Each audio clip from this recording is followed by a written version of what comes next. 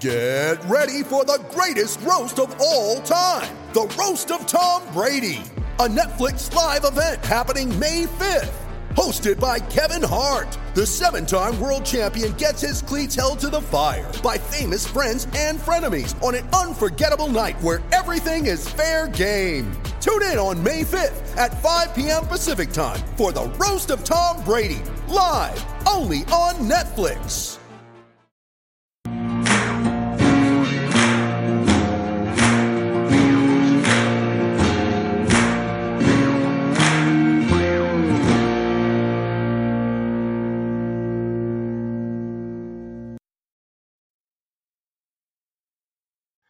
Welcome to the Hokie Hangover Podcast. I am Andrew Alex from ESPN Blacksburg. That's 93.1 and 97.1 in the New River Valley, and live online on ESPNBlacksburg.com and the ESPN Blacksburg app. Alongside me today, the usual suspects. We'll introduce first, from wherever in the world his job may take him. Here's Mike McDaniel. Mike, where are you? What's up, man? Columbus, Ohio this week again. Good old Columbus. How are you enjoying it? Oh, I think we all know the answer to that. And coming to us from much closer to the Atlantic Ocean, in the 757, we got Ricky LeBlue. Ricky, what's going on, buddy? Dude, I'm freezing my ass off. I mean, it's like sub 30 right now, and I haven't been in Blacksburg in like 2 years, so I'm a lot more accustomed to the warmer temperatures here in the 757, and instead, I'm freezing my booty off every time I get out of the car. Well, I can promise you, Ricky, that the temperatures here in Blacksburg are no fun right now. I'm sure it's worse. I mean, you guys are probably in the teens, right? If I'm sub 30, you guys have got to be at like 18, 19, maybe like high 20s. Yeah, forget Virginia Tech football, man. Let's talk about the weather. This is the meteorology podcast, right? The way I look at it, one of several Hokies podcasts at this point, somebody's got to cover the weather. It is currently a whopping 21 degrees here in the great city of Blacksburg. 21. I was close. God. I was close. It's only November, boys. It's only November. Boys, we obviously value intellectual honesty on this podcast. We like to hold each other accountable. And with the number 19 Wake Forest Demon Deacons coming to town last week, I'll be the first to say I was wrong. Virginia Tech puts on an awesome performance, probably their most complete game of the 2019 season. The Hokies just honestly put a whooping on Wake Forest, a 36-17 victory over the number 19 Demon Deacons. The Virginia Tech's first victory at Lane Stadium over a ranked team since 2011. Obviously, it felt like that was a long time coming, but boys, a great performance in honor of Bud Foster on Bud Foster Day at Lane. Let's cut to the chase. Give me one word to describe the Hokies win. Dominant. I'll start, Ricky. Dominant. This was a dominating win for Virginia Tech, save for 2 fumbles in the first half. Obviously, pretty ill-timed. Virginia Tech would have been way out in front earlier than they were. The defense held Wake Forest down around 200 yards. Below their season average. Wake Forest came in averaging almost 510 yards per game total. Hokies held them to a little bit over 300. Excuse me. Jamie Newman didn't throw the ball particularly well in this game. Virginia Tech did a pretty good job getting pressure on him, making him feel uncomfortable. And a lot of times it was only by rushing 3 or 4, as Virginia Tech has done for better or worse over the last month or so. The secondary continues to play well for Virginia Tech overall, and I think that's a big reason why the team has obviously taken a step forward. It's one of several reasons why. But yeah, it was a dominant win for Virginia Tech. Obviously, getting Hendon Hooker back into the starting lineup helped a bunch because the Hokies had a true threat to throw the football again, which is significant. Hooker, he finished with decent stats. He missed a handful of throws that he would like to have back. He himself would admit that. There were a couple guys, he missed over the middle, but I think at that point you're just nitpicking. When you consider the fact that he looked healthy, B, was able to run the football effectively, and C, was able to throw the football effectively enough to keep the Wake Forest defense off balance. You can't ask for more out of his return from injury. So, yeah, it was a dominant performance by Virginia Tech through and through. Obviously, you'd like to have those 2 fumbles back in the first half. The Terry Sweetley one in particular was pretty bad, and then Hendon Hooker fumbling there in the second quarter wasn't great either. But overall a pretty dominant performance by the Hokies, and offensively it's the best it's looked all year, and it's steadily getting better and better as the year wears on. The team continues over the last month or so to play complementary football, which is huge. And, it's something that's an easy talking point, right? But when you consider the fact that Virginia Tech over the first half of the season was, struggling on offense a bunch and then playing okay defense, or struggling on defense a bunch and just playing okay offense at various times throughout the month of September and early October, it's really a welcome sight to see how well they've played over the last 5 games on both sides of the football. I'm going to go with revealing. Number one, we learned that Wake Forest simply ain't that good. And even though I somewhat bought into the Wake Forest bandwagon, I think we should all take a moment to poo-poo Mike McDaniel for selling us a bill of goods on Wake Forest, trying to convince us how good they are. Hey. They didn't average 500 yards per game. Okay, but they also played a bunch of bad teams, and they did not have a signature win all season. They've probably played one of the worst schedules in Power 5 football in terms of strength of schedule. I'd be shocked if their strength of schedule is anywhere remotely close to average. But on the Virginia Tech side, which obviously people are going to care about more, we learned that this defense actually is getting really, really better than what we saw earlier in the season. They really put together an astonishing performance against an offense that was one of the best in the country. I think they held Wake Forest to season lows in yardage and points, if I remember correctly, which is pretty damn impressive, even if Wake Forest is somewhat of a fraud. Jamie Newman goes out there and turns it over twice, completes less than 50% of his passes, gets sacked 3 times. They really kept a lid on this Wake Forest offense all game long, and I was shocked to see that. I honestly thought we were going to see a couple plays break loose, and I thought we were going to have a Virginia Tech team that was going to be in a bit of a shootout here. But nonetheless, Virginia Tech goes out there, controls the game, and Mike, like you mentioned, if they don't fumble those 2 possessions, Tech might put up 48 points in this game. I mean, it was really the score really doesn't dictate how much of a difference there was between these 2 teams on Saturday, and it's an encouraging sign for Virginia Tech dealing with as much as they've dealt with over the last several weeks, going all the way back to the Duke debacle. This team is obviously a different team from then. It's hard to really imagine that this team has made such a turnaround that they have. And as we'll get into later in the pod, a lot of people deserve a lot of credit for this turnaround. And namely on that list is Justin Fuente. Yeah, Ricky, and the word I really look for here is vintage. I mean, the spotlight was obviously on Bud Foster. It was Bud Foster Day, and that was some old school, tenacious Bud Foster defense. They forced turnovers where it mattered. They stifled this Wake Forest offense and, quite frankly, just kept them off the field. When they were on the field, they were ineffective. The offense controlled the clock. The tone was set beginning with that first Virginia Tech drive that ate the majority of the clock in the first quarter, though they did have issues with execution in the beginning. What could have been touchdowns ended up in field goal, red zone inefficiency there. Obviously, there were turnovers as well, but the defense was able to keep Virginia Tech in the game in the first half, though they went in trailing, and they came out with a head of steam in the second half and just beat Wake Forest into submission. They truly looked like the better team out there, despite the youth, despite the fact that Wake Forest have been putting up crazy offensive numbers. This defense just seems to be improving week in and week out, and the offense probably played its most complete game of the year. Ricky, I want to ask you, if you could give away a game ball for this Virginia Tech win over Wake Forest, who would you give it to? Caleb Farley. He was tested a lot early on in this game, and he didn't really give an inch. And he was a guy that we highlighted in the podcast before the game, talking about how important it was for him to show up, given how good Wake Forest receivers are. Caleb Farley did exactly that. He played an excellent game, and he's really turning himself into one of the better corners in the ACC. And going into next year, he could turn himself into one of the best corners in the country. But Caleb Farley deserves a lot of credit. The amount of progression we've seen from him going back to the middle of last year, obviously he was really good out the gate against Florida State.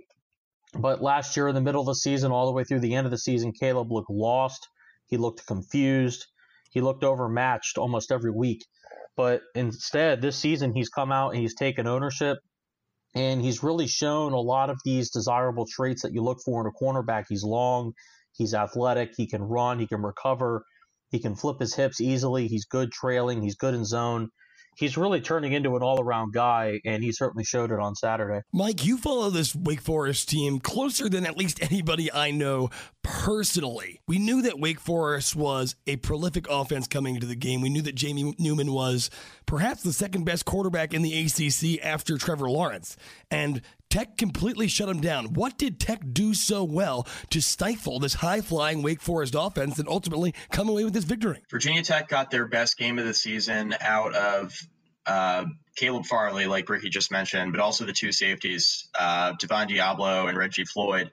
At the back end, played their best game of the year, both against the run and in pass coverage. Diablo's been pretty good all year. Reggie Floyd has obviously struggled, but he has been better over the last month. He played his best game of the year on Saturday, I thought. I think having the combination of Farley plus being able to piece it together on the other side of the field with Waller missing the first half and being able to figure out a way to piece it together in the secondary in a way that made sense when you were shorthanded. I think Bud Foster deserves a lot of credit for that. But overall, Virginia Tech did a really good job stopping the run in this game. I think when you couple that, Wake Forest had 29 carries for 63 yards. It's 2.2 yards per carry. That's not good, right? I mean, that's really not good for Wake Forest. It's a great job by the Virginia Tech defense. And when you couple that with, the best game of the season by the secondary, you're going to get really good results. And Virginia Tech was able to turn Jamie Newman over twice. That was obviously really significant. And he was clearly uncomfortable passing the ball all day long. Virginia Tech was able to get enough heat in his face where he was relatively uncomfortable. And there's a lot to be said for that, for the Virginia Tech secondary, because of who they were going up against at receiver for Wake Forest. Obviously, Sage Surratt hurt his shoulder in this game. He's now out for the season. That's a significant blow. He was developing into one of the best receivers in the country, already over 1,000 yards on the year for Wake Forest. And that was obviously a tough blow, but when you consider all the playmakers that Wake Forest had and the ability of Virginia Tech's defense to stop the playmakers of Wake Forest, it's just a really, really impressive performance. Boys, one statistic I find to be pretty important in college football is yards per play. And when you look at the numbers, Virginia Tech did excellent against Wake Forest. Tech averages 6.6 yards per play. That's their most in a game against an FBS opponent. They did a little bit better against Rhode Island.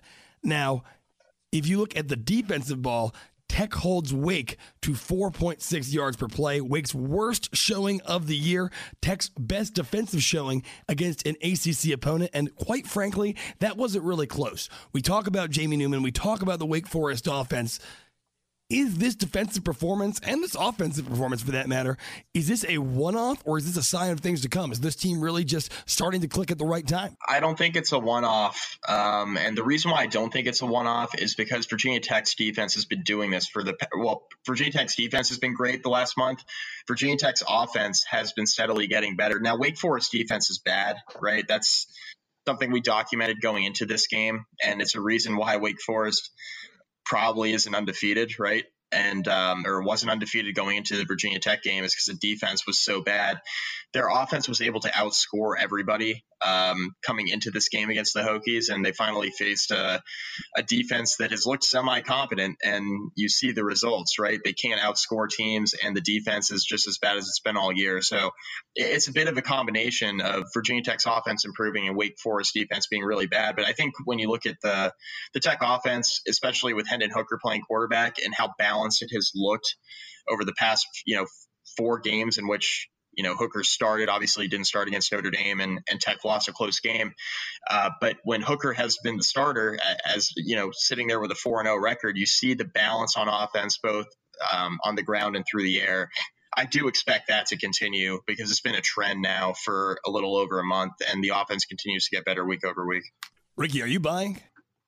I am. Virginia Tech has turned it around. They've done what I definitely didn't think could be done, and I'm more than willing to admit that I was wrong about this team after the Duke game. Now, I'm sure that I wasn't the only one that was thinking what I was thinking after the Duke game. And, I mean, given the fact that... What's that? I said, trust me, you weren't. Yeah, definitely. I I mean, given the facts at the time, it was hard to not come to that conclusion, in my opinion. But the kind of turnaround that we've seen over the last several weeks has been absolutely remarkable. The defense is starting to get their stuff together. The offense is definitely more competent now under Hendon Hooker. And as he continues to be out there, it's probably only going to get better. And as I wrote on my website, rickoftheblue.com, the running game is going to get better because they have a quarterback who's a viable option to run the football now, and they can win the numbers game almost whenever they want. They're able to get a hat on a hat now, and you can start using the running back as a blocker, and that's one of the reasons why Dalton Keene is finding himself in the backfield more and more often. So I really do think that this is for real. Virginia Tech's got there aren't any really good teams left on the schedule. They certainly have a chance to run the table. I still don't think that's likely given how crazy this Coastal's been, but if I had to pick any team in the Coastal right now to finish the season undefeated, it would be Virginia Tech, the way that they're playing. Nobody is on it as much of a heater right now as they are. And I honestly think over these last 4 weeks, they've been the best team in the ACC Coastal. And right now, I think that they're probably the favorite. Now that you open that can of worms, it's honestly hard for me not to bring this next point up. There is a sizable portion of this Virginia Tech fan base, or at least it seems so online, that appear to be either unwilling or unable to give Justin Fuente even the slightest semblance of credit for the Hokies coming back from the dead during the second half of the season. At the end of the day, despite the obvious early season embarrassment, the Hokies have a legitimate chance to win the ACC Coastal Division, and it's November 13th. We're pretty far along the line here. A Coastal Division championship would put Justin Fuente squarely, as I see it, in the conversation for ACC Coach of the Year. I mean, I know that things looked bad earlier, but this is a guy that still is in the running in November to possibly win the ACC Coach of the Year. Why do you think people are unwilling to give him credit? Do you agree that he should get credit? So I'll ask you guys, what credit do you think Justin Fuente deserves for this second half comeback? And just talk a little bit about the job that he's done since the Duke game, or AD after Duke, as the team says. And if you have time, throw in your thoughts about my possible ACC Coach of the Year assertion, because I know it's a little bit of a reach, but I want to hear what you guys have to say. Twitter gave me a lot of pushback. So I try not to. So it's fun to talk about people on the internet because nobody's immune to bad takes. Number one, I said that Penn State would expose Minnesota this past weekend. That did not happen. Row the boat, baby. Row the boat. Yeah. Shout out Nathan Brennan. Quite the opposite happened, actually. Yeah. So nobody's immune. Nobody's immune to bad takes. And there are plenty of them if you make opinions online, which all three of us do, and several others do as well. It's one of those deals too, where like you look out at Twitter and you try to take it for what it's worth, or at least I do. It's like, this isn't representative of reality in most cases, right? But Twitter is not real life, and it's really not. In fact, it's like probably generously speaking, like 5 to 10% of real life. Like it's not. It's not representative of how most people feel, but the most vocal are the people that we interact with on Twitter because of the nature of what the three of us do. A lot of people fail to give Justin Fuente credit right now. They say, don't give credit to the arsonist for putting out his own fire. That take is ridiculous on a number of different levels. Number one, he didn't try to light the program on fire, first off. Number two, the only other option, and I tweeted this, and I know you guys agree with this, the only other option, if he doesn't put out the fire, so to speak, is to be a bad football program. So would you rather him just not correct the issues and the team be bad? I don't really understand that as a Virginia Tech fan. But that's kind of where we're at. Now, to answer your question, Andrew, Justin Fuente and his coaching staff did a poor job in the first quarter of this season, first third of this season even. You even think back to the Rhode Island game, and the team didn't play that game particularly well coming off of the Duke loss. This is a team that has steadily improved as the year has gone on. They've been better on defense. They've gotten more experience in the offensive line. They've taken more pressure off of the offensive line by making the quarterback change that they made, because now all of a sudden you're not as one-dimensional in the running game as you were before.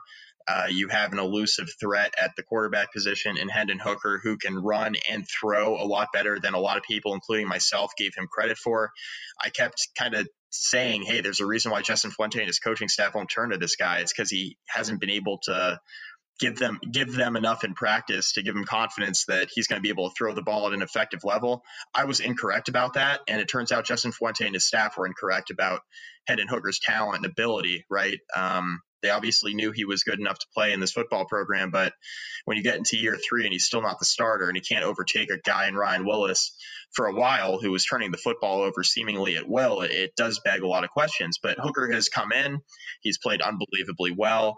The coaching staff making that change is significant. And I give the coaching staff credit even more for switching to Quincy Patterson in the North Carolina game when Hendon Hooker got hurt. I think that was the turning point in the season, even more so than turning to Hendon Hooker from Ryan Willis. Turning to Quincy Patterson in that game, changing up the game plan completely from what you were planning on doing with Hendon Hooker in the game to now running the ball essentially on 90% of your snaps when Quincy Patterson was in against North Carolina, and completely changing the game plan and morphing it to fit his skill set to go out and win that game, and then to get Hendon Hooker back playing at an extremely high level. Obviously, he didn't play against Notre Dame, but he comes back against Wake Forest and plays extremely well. Look, Virginia Tech saved their season on a number of levels. Number one, when they put Hendon Hooker in for Ryan Willis. Number two, when they put Quincy Patterson in the game when Hendon Hooker got hurt and didn't go back to Ryan Willis more than a couple possessions. That was extremely significant, and the coaching staff deserves a lot of credit for that. The team has steadily improved. I don't want to give letter grades because I think that's dumb, right? Like, we gave letter grades a few weeks ago talking about, overall, what would you give the grade for the team? And we all kind of sat in the C range. But, if you looked at the first third of the season, Virginia Tech obviously didn't play very well, but they've been one of the best teams in the ACC over the last month or so. And I think the coaching staff deserves an enormous amount of credit for that. And the players deserve a ton of credit as well, obviously.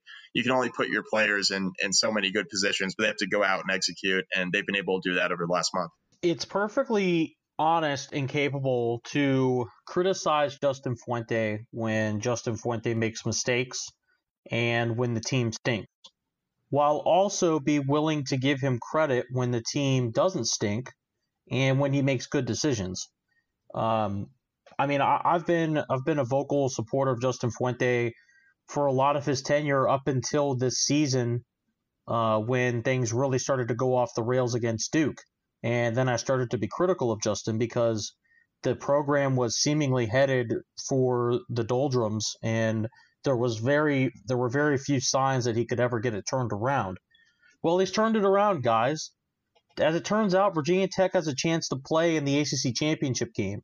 I understand the ACC Coastal isn't very good, and it's probably the worst division in the Power 5, but we've gone from a point in the year where we basically considered a bowl game was done, we considered the UVA streak was done, and we figured that Justin Fuente had a max chance of winning 5 games, to a point in the season where Virginia Tech is maybe the odds-on favorite to win the damn Coastal. He almost assuredly is going to have a bowl game this season, and now he's got a 50-50 shot, if not better, to beat Virginia, who is seemingly sliding in the wrong direction.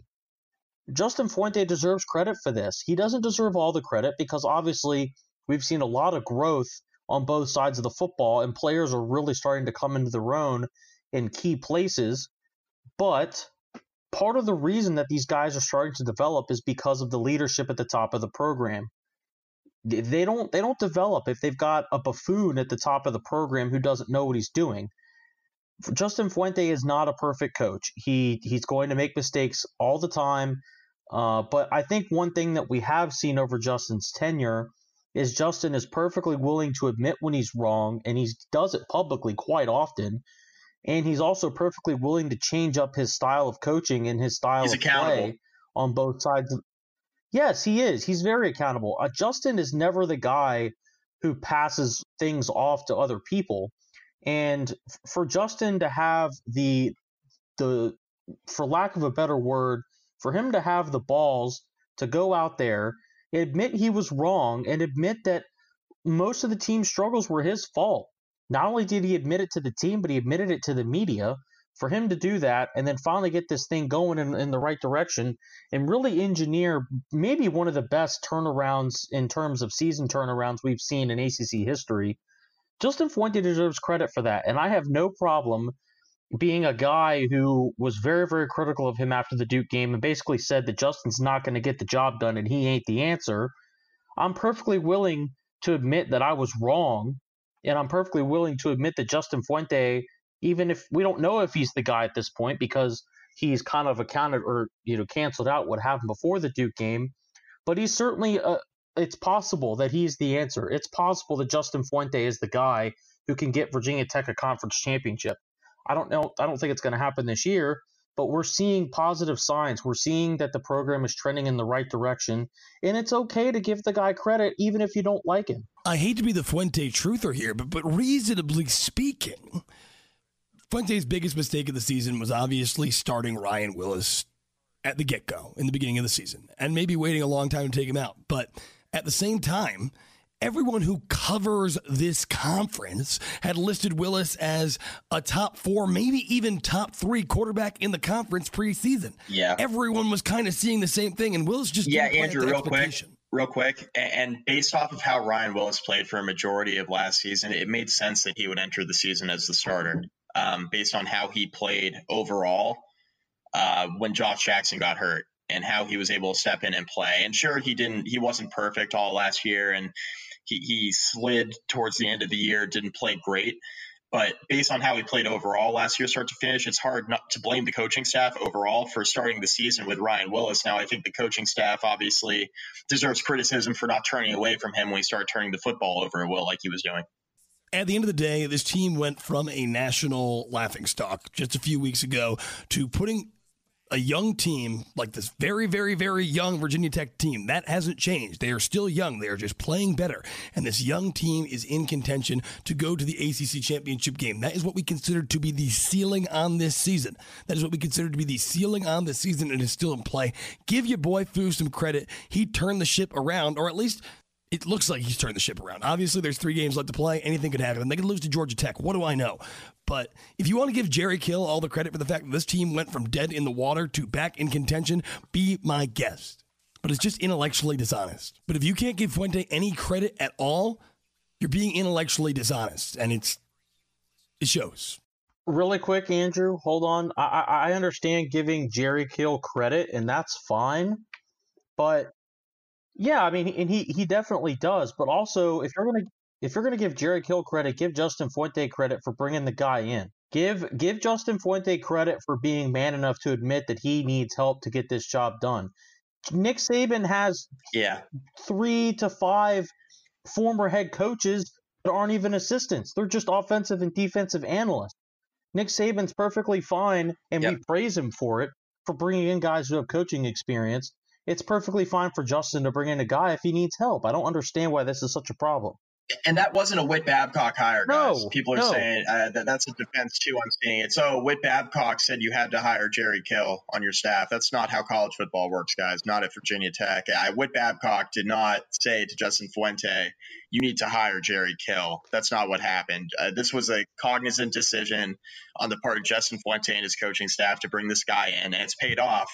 And, give Jerry Kill credit, because I think he does deserve a lot of credit. Justin Fuente and his staff offensively have talked about how much he has helped to get this running game back on the right track. They've openly said that in multiple press conferences. They will give Jerry Kill plenty of credit, and I think the fan base should as well.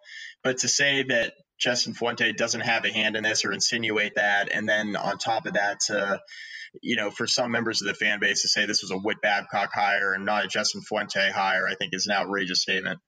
From a coaching perspective, riddle me this.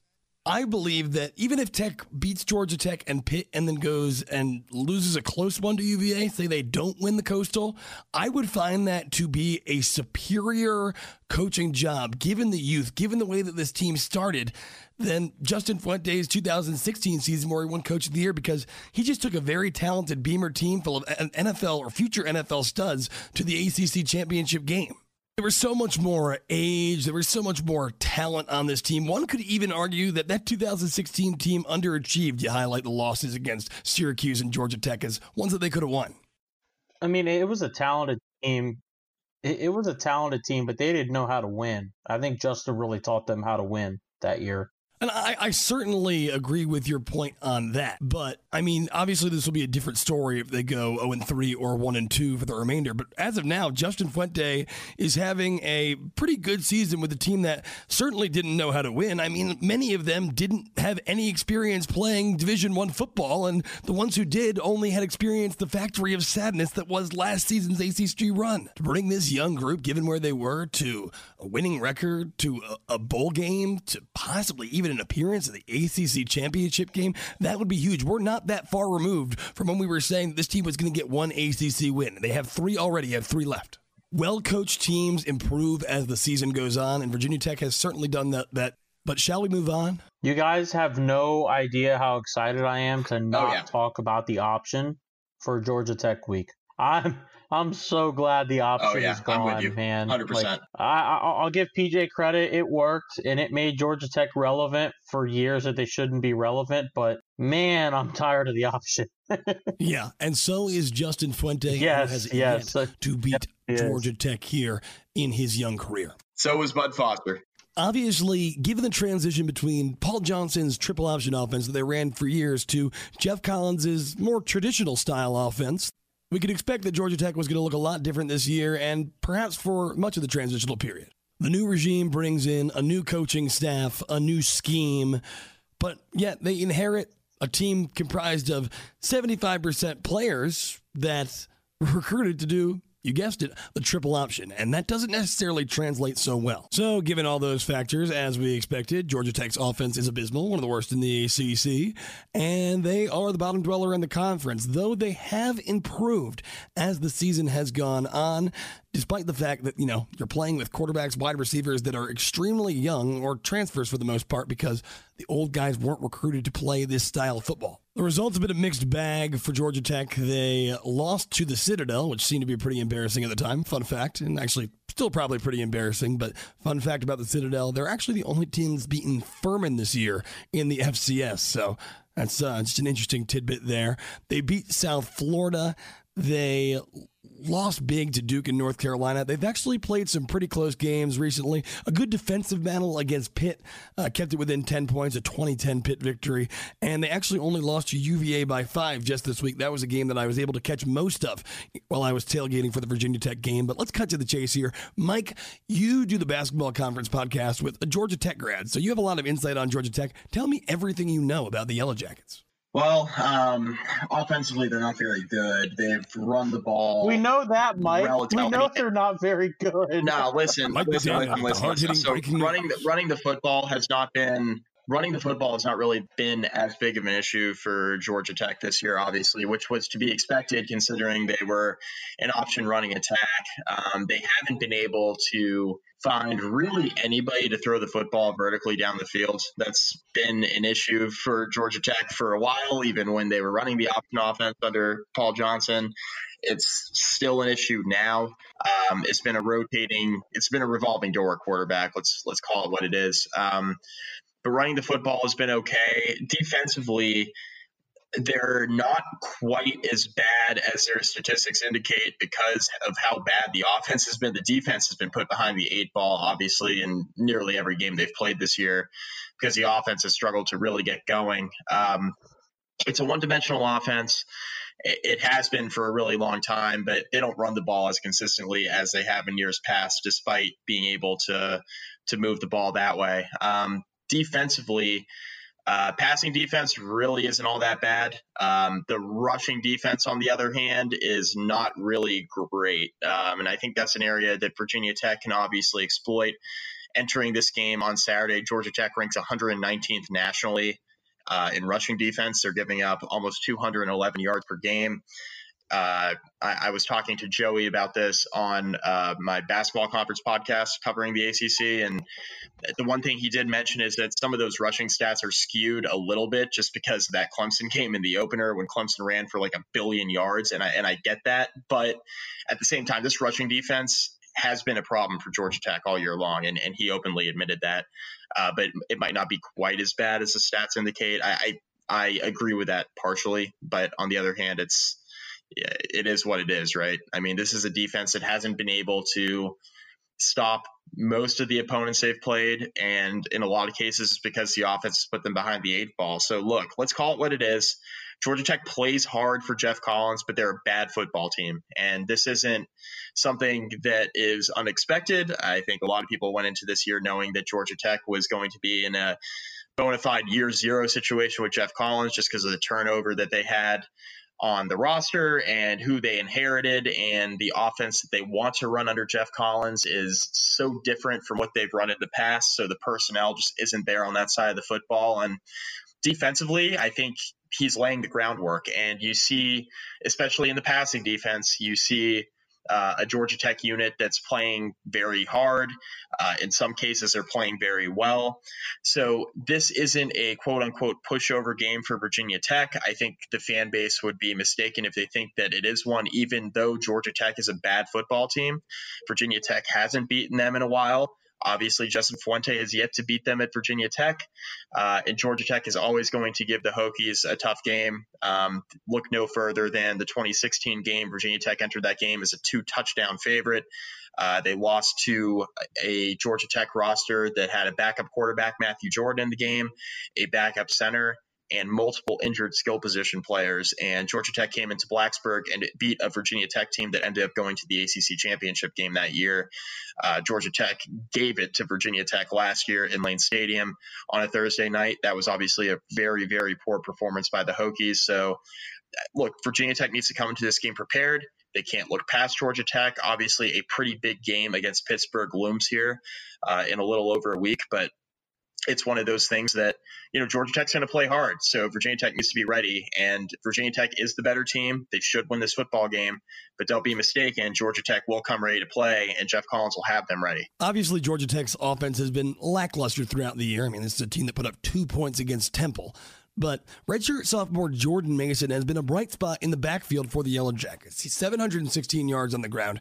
He's averaging 5.6 yards per carry. He's honestly no slouch, one of the better running backs in the ACC right now. At the same time, Virginia Tech's defense has really stepped it up against the run. Against Notre Dame and against Wake Forest, Virginia Tech put their best game against the run out there so far this season. Notre Dame averaged 2.8 yards per carry. Wake Forest averaged a mere 2.2 yards per carry. That is a far cry from the 5.2 or 5.7 yards per carry that Duke averaged against Tech a little over a month ago. Is Tech's young defensive line, this defensive group, these linebackers, are they ready to continue this against a relatively good Georgia Tech running attack? I do. They were able to slow down Notre Dame's rushing game, and that's really Notre Dame's best part of their offense. And we all know Notre Dame is certainly a better team than Georgia Tech. I'm not really worried about the Virginia Tech defense being able to put up a respectable performance.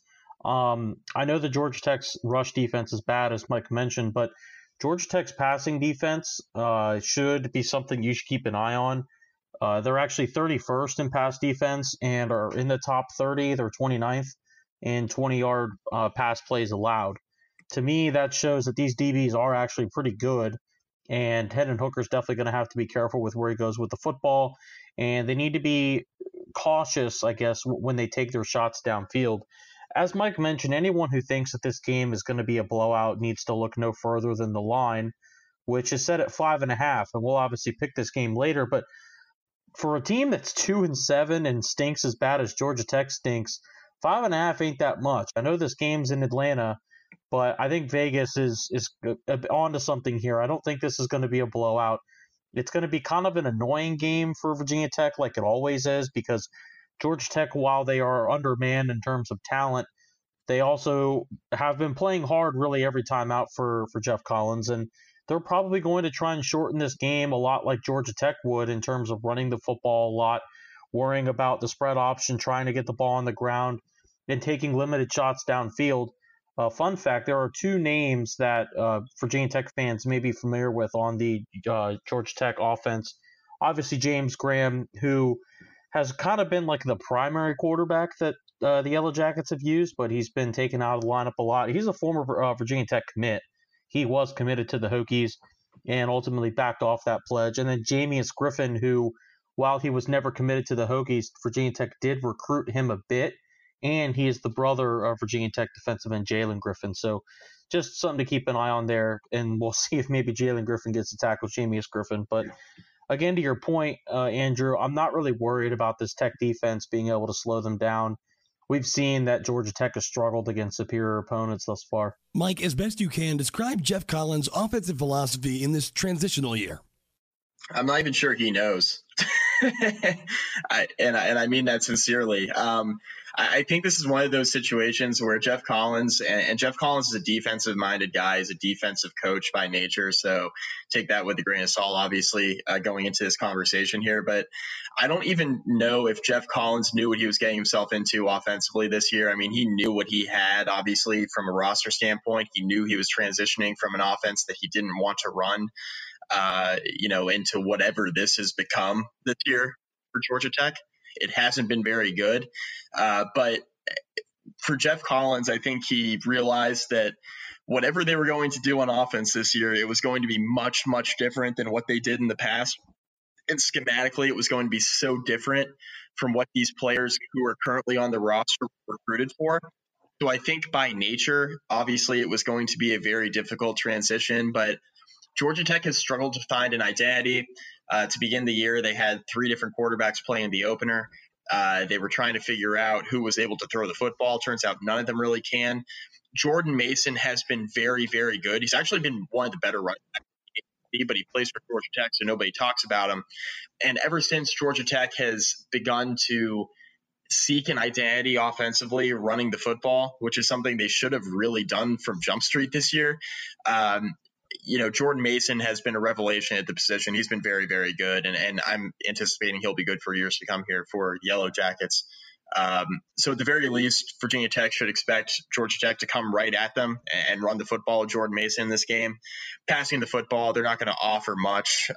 Virginia Tech secondary, obviously be prepared to play. Don't roll over. But this is a unit that shouldn't incite a lot of fear through the air anyway. Ricky, I got a fun one for you because you've been covering this team for a long time. Obviously, a lot of fans on Twitter, just Tech fans in general, really love to complain about how Tech runs the jet sweep. This past Saturday against Wake Forest, it was so successful. How and why was Virginia Tech's offense able to make that play that has had a lot of issues in recent history work so well against Wake Forest? They're just blocking better. Something that has been pointed out kind of early in the season and midway through the season is that Virginia Tech's wide receivers were really struggling blocking on the perimeter. And anyone that's followed the program since Justin Fuente has gotten to Blacksburg knows that he is really particular about his receivers blocking on the edge, because if they do block on the edge, it creates so many different opportunities for these kinds of runs. And these kinds of runs are really important because it can stretch a defense horizontally and then you hit them vertically, whether it be on the ground or up the middle through the air. So I think they're just blocking better. And also Virginia Tech's offensive line has just gotten better throughout the season. As I pointed out in my article about Virginia Tech's running game, Luke Tenuta has really kind of shined when he's been on the field. He's definitely not a perfect player by any means, a guy who's still a freshman, but he's really starting to come into his own. And at that big size, I think he's 6'7", along those lines. He's actually really athletic, and they've got a lot of young, talented, athletic guys up front right now who are still raw, but they're going to be very talented football players. And as they continue to be on the field, one would only expect them to get better. So Virginia Tech's definitely running the ball a lot better. And those kinds of sweeps, those kinds of actions can cause so many problems for opposing defenses. And it's really important to this offense. Can I jump in real quick? I have one more quick thing to add. You and Ricky, you were just talking about the ability of the receivers to block on the edge. Everybody's talking about the passing game and the improvements that have been made, with Hendon Hooker in the game, and the difference that Damon Hazelton's made coming back as a receiver in the passing offense, but his ability to block on the outside has been pretty significant as well. You have another big-bodied receiver who's able to put hat on a hat there on the outside on those jet sweeps in particular. He's done a very good job blocking as well, so I wanted to bring that to light here as well. Guys, I got a two-pronged question for you. In the last 3 ACC wins that Tech has, different receivers have shined every time. It's been Dalton Keene, Damon Hazelton, and Trey Turner. To you, can one of these guys establish themselves as Tech's number one wide receiver? Does Tech already have a number one wide receiver? Also, what offensive strength does Tech have that will be most likely to expose this Wake Forest defense come Saturday? I think the wide receiver one is Trey Turner. As well as Damon Hazelton's played, I think it's Trey Turner because of his ability in the running game as well. So he's able to make plays in the passing game, in the running game. He brings more to the table from that standpoint. He's I don't want to call him a more explosive player because I don't think that's fair to Damon Hazelton, but he's a more versatile player than Damon Hazelton. I think that's why he's the wide receiver one, but I'm open to debate on that. I don't really think it's that big of a deal if you say Damon Hazelton's the number one receiver. And I think Tech's greatest strength on offense right now is really, it kind of goes hand in hand with what I just said, is the versatility, which is kind of crazy to say considering how bad this offense looked the first, handful of games of the season. Hendon Hooker's brought a lot to the table. I think he's the greatest asset to this offense right now. Look no further than the Deshaun McClease touchdown run on Saturday when you had a handful of guys going with Hendon Hooker on that. It was that quarterback option play where, they ended up handing it to Deshaun McClease. You had two defenders going with Hendon Hooker, and McClease went untouched into the end zone. That is their greatest strength right now. It's the ability at the quarterback position to make plays on the ground and through the air, and the versatility in the running game that they now have with Hendon Hooker at the controls. I think that's the biggest asset that the Hokies have right now. I think it's all the more clear when you don't see Hooker on the field. For example, against Notre Dame, when it was a Quincy Patterson show, you didn't have the ability of Hendon Hooker in the passing game. It was a glaring weakness in that game against Notre Dame, obviously, with Quincy Patterson only completing a third of his passes in that football game. So I think the versatility of the offense right now, primarily at the quarterback position, is the greatest strength of the offense. In terms of a number one receiver, I don't really think Tech has one. They kind of have two guys that do different things and are different football players, and they find ways to get them each involved in the offense kind of almost at an equal amount. But I feel like if you have a receiver that you want to go to on a 3rd and 8 situation, you probably want to go to Trey Turner because he's been somebody who's just been a bit more consistent and a guy you can rely on, I guess, a bit more. But like you said, Mike, earlier, Damon Hazelton's return has definitely been a boon to this offense. In terms of their greatest strength, I feel like it's their ability to run the football. Justin Fuente has talked a ton about how he wants to be able to run the ball to win and pass the ball to score. And yeah, it is because we've all lamented Virginia Tech's inability to run the football. But now that they've added so much explosiveness at the quarterback position and so much athleticism, it's made it a lot harder for guys like Deshaun McClease and Keyshawn King, who, let's be honest, neither of those guys are world beaters, and neither of those guys are top flight running backs. So they need some help. They're average Division I running backs. Yeah, you have a situation where it's simple math. You have the ability to run the ball with the quarterback, and you can use running backs as blockers. And when you can do that, it creates so many more opportunities, and then it gives you better opportunities through the air, and it starts freeing up guys on the perimeter, on these crossing routes, down the field, in the flats, things like that, things that are easier throws for quarterbacks to make, and you really start putting the defense in bad position. So being able to run the football consistently is, I think, Virginia Tech's greatest strength, and that's really, in my opinion, it's the primary reason why Virginia Tech's offense has been better over the last several weeks than it was earlier. All right, boys, I'm pulling up ESPN.com. Give me a second. Let's do our ACC picks so we can wrap this thing up. It is getting late. People don't understand. We record this podcast at like 12:30 in the morning. So while you're pulling the schedule up, Andrew, let's go ahead and get this Florida State-Alabama State game out of the way. Mike, you are the resident gambling degenerate here on the pod. What's the line, buddy? Glad you asked. Florida State minus 40.5. Mike, you will never cease to amaze me how you're able to pull these lines for such obscure games. I'm always prepared because I know you're going to ask. So Mike, I mean, you said 40.5. How would you go on that if you were betting it?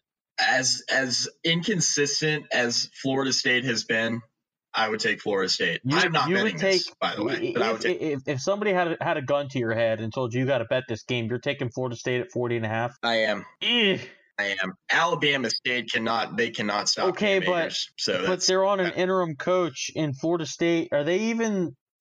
Where are they at? Where are they at right now? They're 5-5. It's not like Florida State's any good. It's Alabama State, man. Whatever. Isn't Alabama State who Virginia Tech lost to in basketball year one of Buzz? Oh my God, you're right. Oh man, yeah, that is a throwback. Which for everyone listening to the pod, don't worry. As we get closer to the ACC schedule, we'll be talking plenty of Hokie hoops. But I think we're all kind of waiting to reserve judgment to see what we think on this team because it's just way too early, and they're playing way too many teams that don't matter. We won't be as critical.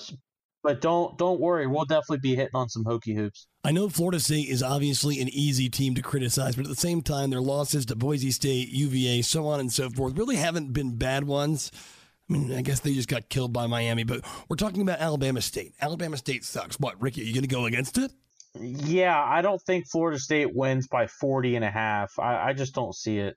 That's so many points, man. That's like NCAA points, 14 on freshman level points.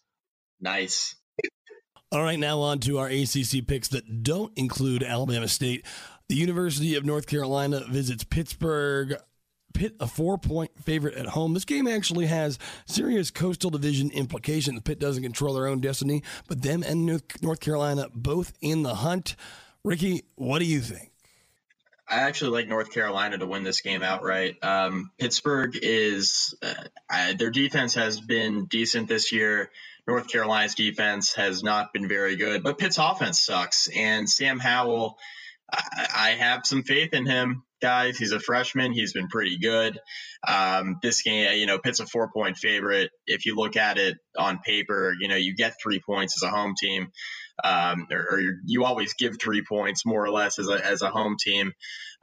So this is like a 1-point game on neutral field. Total coin flip game for me. I could see this going either direction. I'm going to ride with North Carolina here. Mike also had faith in Wake Forest, and we saw how that turned out. Nonetheless, I picked Tech against Wake. I know, Easy. But you have been the Wake Forest homer on this pod all season long, and Wake's been exposed as a fraud. So sit there in your wrongness and enjoy being wrong. That being said, I'm going to agree with Mike. I'm going to take North Carolina to win this game outright. Yeah, I'll take North Carolina over a Pitt team that has been just scraping by all year. North Carolina has been on the opposite side of that, but on to the Clemson-Wake Forest game. A few weeks ago, we thought this could be a matchup of two undefeated teams. Even just last week, we thought this could be a matchup for sole control of the ACC Atlantic. The Hokies took Wake Forest's opportunity to control their own destiny away. They're giving Wake a huge amount of points here. They're giving them 34.5 points.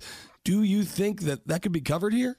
We have reached Clemson minus anything territory, and I'm taking the Tigers to cover here. Wake Forest defense, we talked about the issues that they've had all year long. Virginia Tech, obviously, doing what they were able to do on the ground with a rushing offense that's nowhere near as good as Clemson's and a passing offense that's nowhere near as good as Clemson's. Trevor Lawrence has thrown 11 incompletions over the past 3 games. Clemson's offense is humming right now.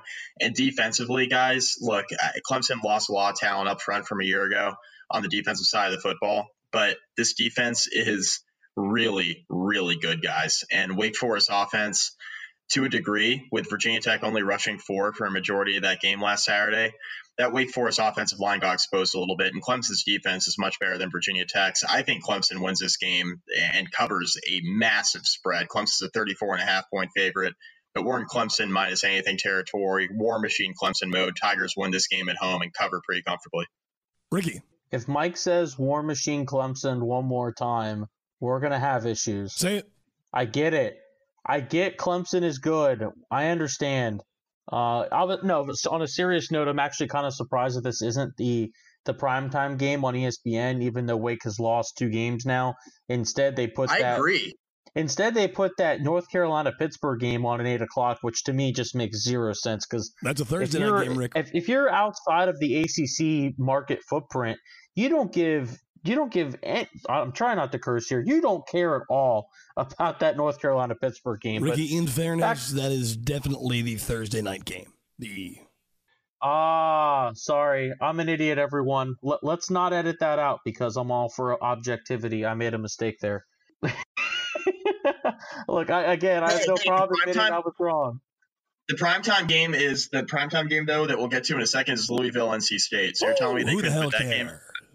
Yeah. Well, that's the primetime ACC game on Saturday. To be fair, Wake Clemson is on ABC, though, and the Louisville game is on the ACC network. It is. I was just talking specific to the conference. I got you. But anyway, forget me being wrong. That's commonplace these days.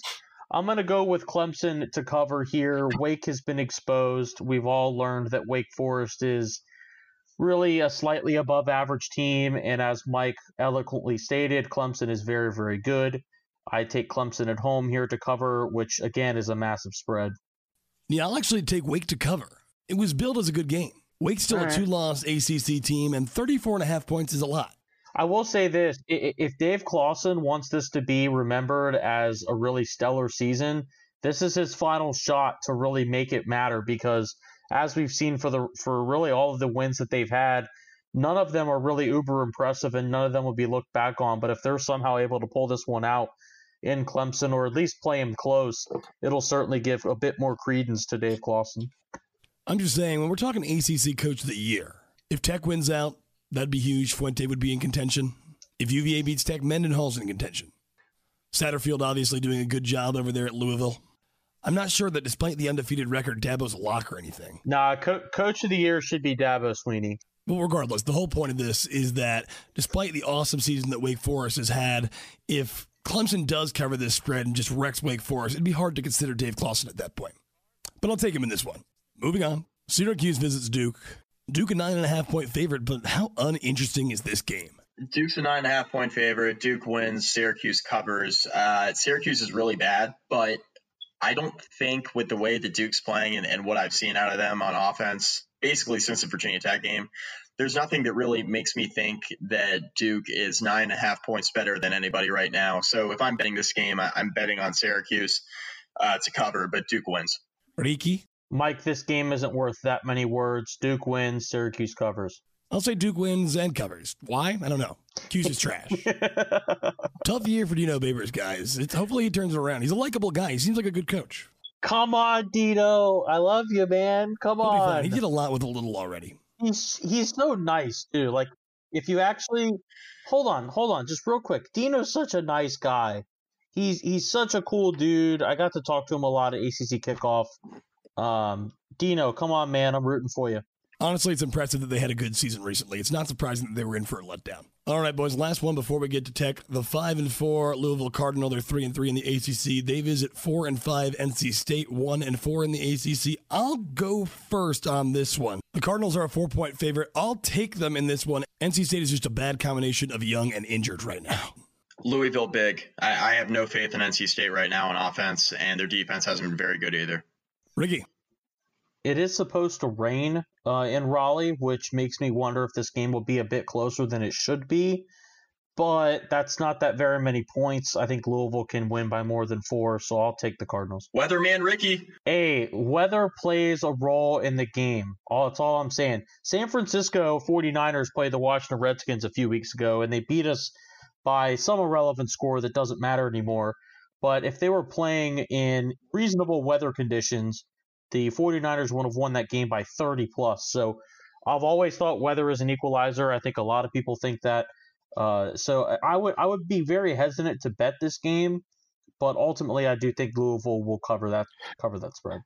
Lest we forget that the Redskins' entire offensive strategy is run the ball, kill the clock, so that the final score ultimately indicates that the Redskins lost by a reasonable number, which masks the fact that the Redskins' talent level is so inferior to any other team in the NFL, but the close score makes Bruce Allen think they're close. But back on topic, for the game we came here to talk about, Dude, I haven't seen that much passion out of Andrew in the entire season. That was absolutely Redskins excellent. get me going, well man. done. Redskins piss me off so much. Well done, Andrew. You killed that, man. Virginia Tech visits Georgia Tech, Bobby Dodd Stadium in Atlanta. Virginia Tech a 5.5-point favorite on the road. This is a big one, boys. Can Tech cover that 5.5? My instinct is yes. Ricky, what do you say? Yeah, Mike, wait your turn. That's right. He called on me first. I switched random. The only thing about Bobby Dodd Stadium that is redeemable is the skyline. I just want to put that out there. The press box is one of the worst in the ACC, and I really would like them to fix that. Actually, in regards to the game, though, I don't know, man. I feel like that number is actually really well put on there. I don't think Virginia Tech's going to win this game in a blowout. Georgia Tech is going to play them tight. They played Virginia tight on the road in Charlottesville just, 2 weeks ago or last week? Georgia Tech is a bad football team, but they're not Syracuse, right? I think if you put those two teams on the field against each other, Georgia Tech probably wins that game. I think Tech is going to win this game, obviously. I do think Virginia Tech will cover that spread. I don't think it'll be by more than maybe 1 or 2 points. I'd be shocked if Virginia Tech wins this game by more than one score.